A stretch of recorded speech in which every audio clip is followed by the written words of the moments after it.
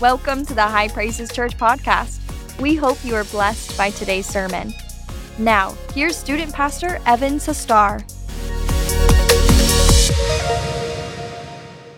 Well, good morning, church. It's good to be in God's house today. Very excited to preach God's word. If you don't know me, my name is Pastor Evan Sustar. I'm the youth pastor here. Very honored that Pastor Chris, my dad, would allow me to bring the word today, and I'm excited for what he's going to do.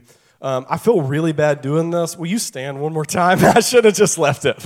In honor of God's word, we're going to go to Ruth chapter 4, beginning in verse 9. Ruth chapter 4, beginning in verse 9. And Boaz said to the elders and all the people, "You are witnesses this day that I have bought all that was Elimelech's and all that was Kilion's and Mahlon's from the hand of Naomi. Moreover, Ruth the Moabitess, the widow of Mahlon, I have acquired as my wife to perpetuate the name of the dead through his inheritance, that the name of the dead may not be cut off from among his brethren and from his position at the gate. You are witnesses this day." And all the people who were at the gate and the elders said, "We are witnesses. The Lord make the woman who is coming to your house like Rachel and Leah, the two who built the house of Israel. And may you prosper in Epaphra and be famous in Bethlehem. May your house be like the house of Perez, whom Tamar bore to Judah, because of the offspring which the Lord will give you from this young woman." And we can end it right there. Thank you so much for standing in honor of God's word. Hey, when I was in elementary school, the internet was still young. I know that sounds weird to say, but it was, and its trends were still young, and there weren't all these put together like memes and jokes. There was just a bunch of weird stuff. And when I was in elementary school, I had a friend who he and like his whole family were so good with computers. I mean, they knew everything about it. They knew everything about internet culture. And so one day, he sent me an email, and I don't know how he got in contact with me, but he's like, "You need to go open this email. What I've sent you is awesome." So back in those days, you didn't have multiple computers. You had the family computer. So I get on that, and I go on my email, and I see what my elementary school buddy has sent me, and he sent me a file, and it doesn't really say what it is. But I'm like, what could this be? Maybe it's like a funny picture or a funny video. Who knows? Who knows? So I click on this file, and it opens up, and all of a sudden, a music video starts playing. Most of you have probably heard this song, whether or not you know it or not. It was a music video called "I'm Never Gonna Give You Up" by Rick Astley. It is the cheesiest 80s song ever. And I'm like, what is this? But then all of a sudden, a second window, and a third window, and a fourth window, and a fifth window, and Rick Astley's music video, "Never Gonna Give You Up," is just popping up and multiplying at a rapid rate. And I'm thinking, oh my goodness, my elementary school friend is gonna kill the family computer over a weird internet joke involving this 80s music video. And so I had to quickly go down and press the button to kill the computer. You're not supposed to do that. Thankfully, when I turned it back on, the computer was saved. There's nothing particularly funny about that song. I mean, it's cheesy and all of its 80s glory. The contents of the song, it's just about a boyfriend professing his fidelity to his girlfriend. You've definitely heard it. "I'm never going to give you up, let you down, run around, hurt you, make you cry, say goodbye, tell a lie, desert you." It's so unbelievably cheesy, right? But that's what the whole song is. There's nothing about it that's funny. The internet just decided this is funny. And if I can just take a hard turn and ultra-spiritualize this as much as possible, isn't that kind of the character of God? Right? Hasn't he promised to be faithful? Hasn't he promised to be true to his promises? Hasn't he said that whatever he's going to do, he's always going to follow through? He's never going to hurt us. He's never going to let us down. He's never going to lie. He's always going to be there for us.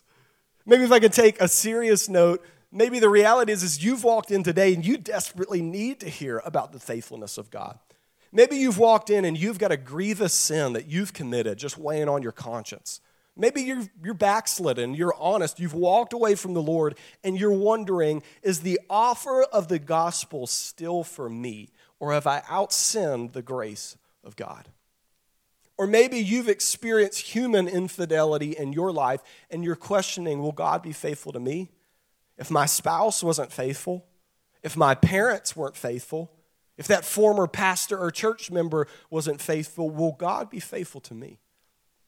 But on the flip side, maybe it's not that you need to receive the faithfulness of God. Maybe today you're struggling to reflect the faithfulness of God.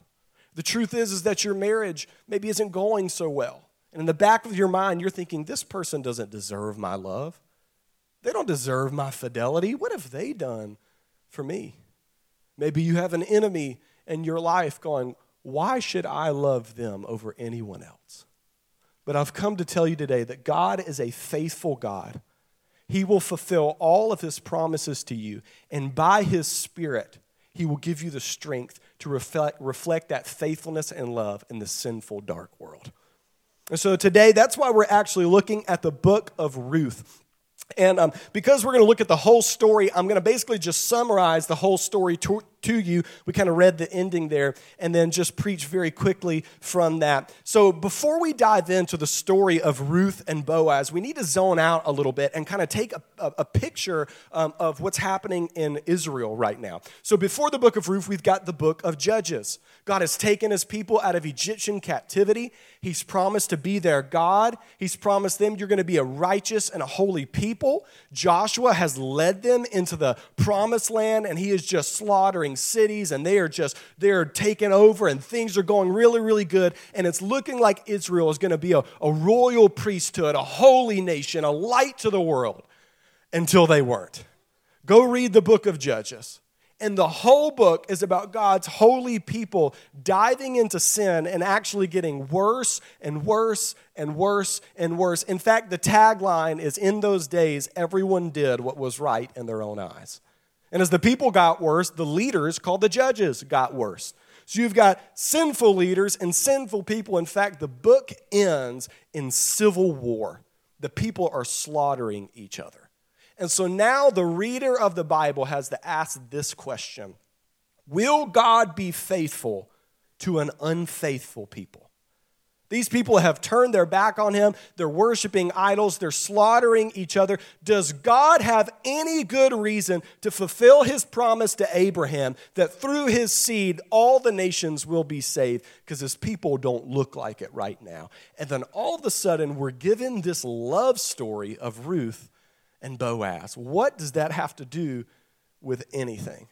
Well, what we're going to find is the story of Ruth is not actually a story about dating or like a good marriage or something like that. It's actually a story about the faithfulness of God to his people.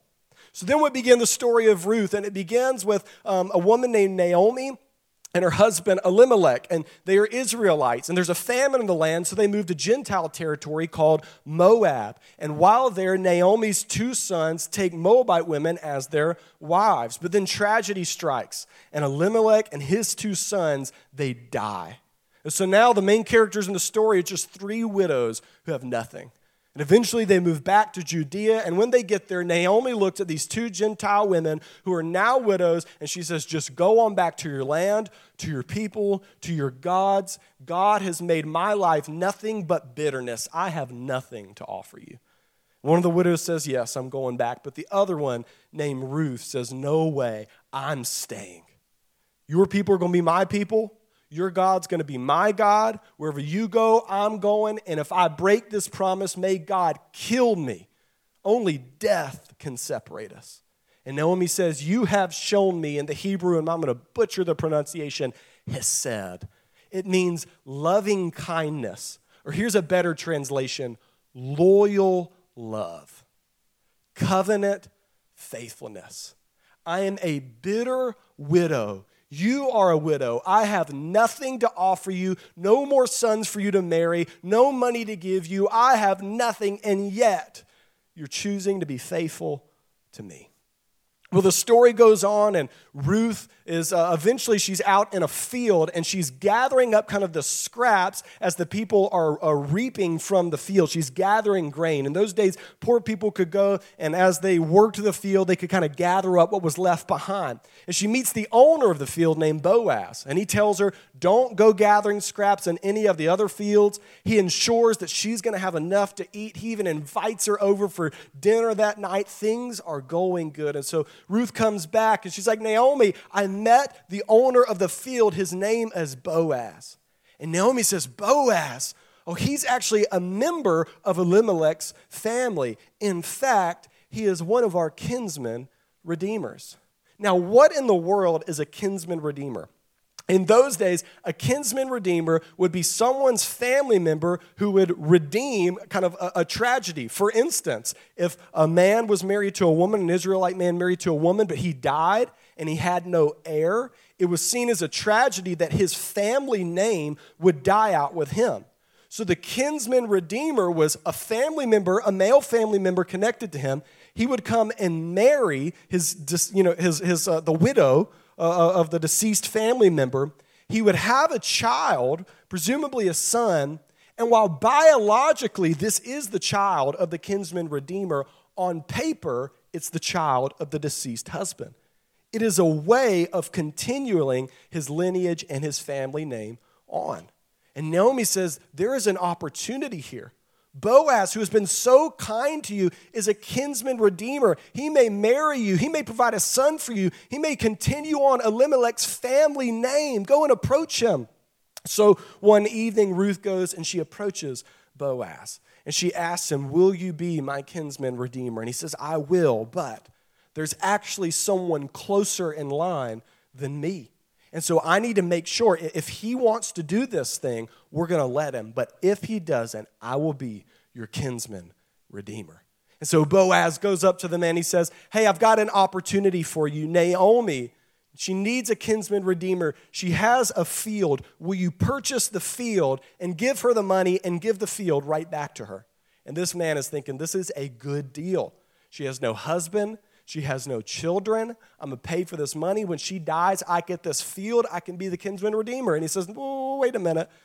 There's a catch. Not only do you redeem Naomi, but there's this poor widow named Ruth. You need to marry her, to have a son with her, to raise him and provide for him and give him that field of Naomi that you have to purchase when it's his time. And the man looks at Boaz and he says, I'm sorry, I can't do it. It's at too great of a personal cost to me. I'll have to spend too much money on the field, too much money on the child, commit too much of my time. It's all give, give, give. There's nothing in it for me. I can't put my own personal inheritance at risk. And so Boaz comes back to Ruth and he says, I've got good news. He doesn't want to do it, but I'll be your kinsman redeemer. And this man is not next in line, but he chooses to step in. And at great personal cost to himself, he gives and he gives and he gives, knowing he will get nothing in return. He pays money for a field he'll never truly own. He marries a woman that's not truly his wife. He bears a son that on paper is not his son. He carries on a lineage that is not his, all out of his steadfast, loyal, faithful love. These women have nothing to offer him. Ruth can do nothing for him, but he chooses to draw near, become their family, and provide all that these poor widows need. Listen to me, church. Is this not the story of what God is going to do with his people, Israel? You've got to understand, at the close of the book of Judges, they are living as widows, as if they had no God, as if they had no faithful husband. They are spiritually poor and spiritually dead, and if God chose to step in and redeem wicked, sinful Israel, there is nothing that they could give him in return. But Boaz steps in, and he has a son named Obed, and Obed has a son named Jesse. And Jesse has a son, a little boy named David, born in the town of Bethlehem. And David is a king that is unlike every other evil, wicked judge that they had in the book of Judges. He is a man after God's own heart. And he rises up, and instead of leading the people into idolatry, he leads them into worship of Yahweh. Instead of allowing the nations to corrupt them, he leads them to worshiping God, and he fights the Philistines in these major and important battles. Instead of leading the people into sin, King David leads the people into righteousness, even dancing and rejoicing as God's presence enters into Jerusalem. Israel was poor and destitute and unworthy, and yet God, out of steadfast, faithful love, sent a Messiah, an anointed one, a king to deliver them from their sins. But is this not what God has done with humanity in general? Did Adam and Eve not sin? But as soon as they did, he promised Eve, there is a seed coming from you who will grow up and he will crush the head of the serpent. He will defeat Satan. Did he not promise Noah and all of humanity with him, I will never again destroy the earth. I'm taking my bow, my weapon of war, and I'm laying it down. I will redeem humanity. Did he not tell Abraham, through your seed, no matter what, the nations will be saved and blessed? Did he not tell King David, through your seed, the nations will be saved, and there is one coming from your lineage who will reign on your throne forever and ever and ever? Did not 2,000 years ago God become a man to a wicked and worthless and unfaithful humanity to redeem it? Did not Jesus Christ, the Son of David, the Son of Abraham, the Son of Man, the Son of God, step into an unworthy people and deliver them of their sins? Jesus Christ became our kinsman redeemer. The eternal, immortal, all-powerful God robed himself in flesh. He became what he was not. He drew near to us that he may redeem us of our sins, pay the price, pay the debt, and give us life eternal. Christ is your steadfast, loving, faithful kinsman redeemer. The story of Boaz and Ruth is not a love story. It's not a story about marriage and dating. It's a story about God redeeming the world. And so I need you to hear me today. If Israel's unfaithfulness could not stop the promise of God, if the unfaithfulness of the world could not stop the promise of God, if the unfaithfulness of Adam, who brought sin into the world, the unfaithfulness of Noah, who got drunk and naked in a vineyard, the unfaithfulness of Abraham, who lied repeatedly, the unfaithfulness of David, who committed adultery and murder, did not stop the promises of God. What makes you think your unfaithfulness will stop his promises too? His promises are yes and amen. And so I want you to hear me this morning. Maybe you've walked in and you've sinned and you're carrying that burden. You've repented. You've asked for forgiveness. You're not living in it, walking in it, cool with it, none of that. But it is just weighing on you because you're wondering, could God even forgive me? After what I did? After what I said to my spouse? After how I went off on my children? After how I treated my employees? After what I looked at on the computer, could he even save me? Yes, he can. Maybe today you've walked in and you've backslidden. Like you served God, but you walked away. Maybe it's been weeks, it's been months, it's been years. And you feel the Spirit of God tugging at your heart, calling you home. You can see Jesus' arms spread wide on the cross, but you're wondering, could he even forgive me? Yes, he can. God never revokes his promises. His promises are not dependent on your faithfulness. They are dependent on his. And when you repent and believe, you are forgiven and welcomed back into the fold and granted eternal life. Come home today. Come home. But maybe you're struggling as if you've seen so much unfaithfulness in your own life. You had a spouse who was unfaithful to you. You had a parent who was unfaithful, maybe to your other parent or to just you as a family. Maybe you had a church member, or God forbid, an ex-pastor who broke your trust, and you're wondering, can God be faithful if all of these people can't? And I don't have a big philosophical explanation, but I just want you to know God is not like man. Is he a man that he should lie? God says. God is faithful. He is untouched by sin and wickedness. He is truth himself. I am the way, the truth, and the life, Jesus says. Jesus does not change. It is impossible for God to change. And when he makes a promise, he always keeps it.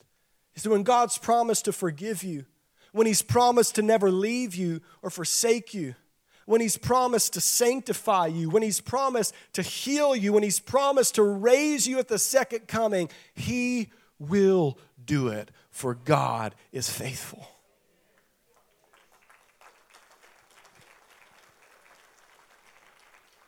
Finally, maybe your issue today isn't receiving the faithfulness of God. It's actually reflecting the faithfulness of God. The truth is you've got a situation right now where you need to be faithful. I mentioned it earlier, but married folks, maybe today it's your own marriage. It's not going so well. It doesn't seem like your spouse is doing all that much. You're upholding their end of the bargain or doing what the Bible says they're supposed to do, and you're thinking, these people are unworthy of my love. Listen to me, I am no marriage counselor, nor am I fit to give practical marriage advice. I have not been married that long, but can I come to you as a called and ordained servant of the word? The Bible says that marriage is a covenant, and a covenant is a one-way street. No matter what you do, here's what I'll do. I'll be loyal, and I'll be faithful, and I'll love you to the end.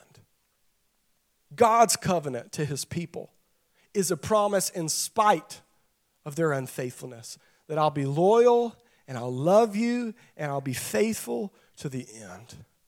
May we reflect in our marriages that kind of love and loyalty and fidelity that says it may be hard, it may not be easy, it may be difficult, we may have to work on some things, but I promise to be faithful to you and I'll do it to the end. Church, would we be a light in a country where 50% of marriages end in divorce? Would we be a light that says there is a different way through Christ our Savior? Would we shine that light and follow God's way in steadfast, loyal, covenant love? But maybe today it's not that. Maybe it's an enemy in your life. You can feel the Spirit tugging on your heart. You need to bless them. You need to help them. You need to be there for them. It's that boss at work that is a liar, that's rude, that's crude, but maybe tragedy is stricken. Maybe they've just lost a family member. Maybe they're sick right now. Will you show them loyal covenant love? Will you show them love even though you get nothing in return and they don't deserve it? Maybe it's the poor right now. Do you give to the poor and to the needy? Do you give to those who may not even be thankful or can give nothing back to you? Is there someone in your life right now that you know they are the reason their life is in shambles? Can you still choose to love them too? May we be a people who reflect the loyal, covenant love of God that gives and gives and gives and gives, expecting nothing in return. Church, would you stand today? I want to pray over you, and then Pastor Chris is going to give us some announcements. Lord, I thank you so much for your holy word. And Lord, I thank you so much for your covenant loyalty and your faithfulness. God, I thank you that our sin doesn't take away your promise of the gospel. And so, Lord, today I pray for people who need to repent, or that you would grant them repentance by your Spirit, that they would turn and believe in you and trust, knowing their sins are forgiven. But Lord, I pray that by your Spirit, you would give us supernatural strength to love a world that doesn't deserve our love, just like you've done with us. God, would we reflect it in our marriages, reflect it in the way we treat the poor, reflect it towards our enemies in every possible way. And we glorify you, we praise you, Lord. In the name of the Father, the Son, and Holy Spirit, I pray. Amen. Thanks for listening. Be sure to join us Sunday mornings in person or online at 10 a.m. For more information or to watch our services online, please visit us at www.highpraises.org or check us out on social media.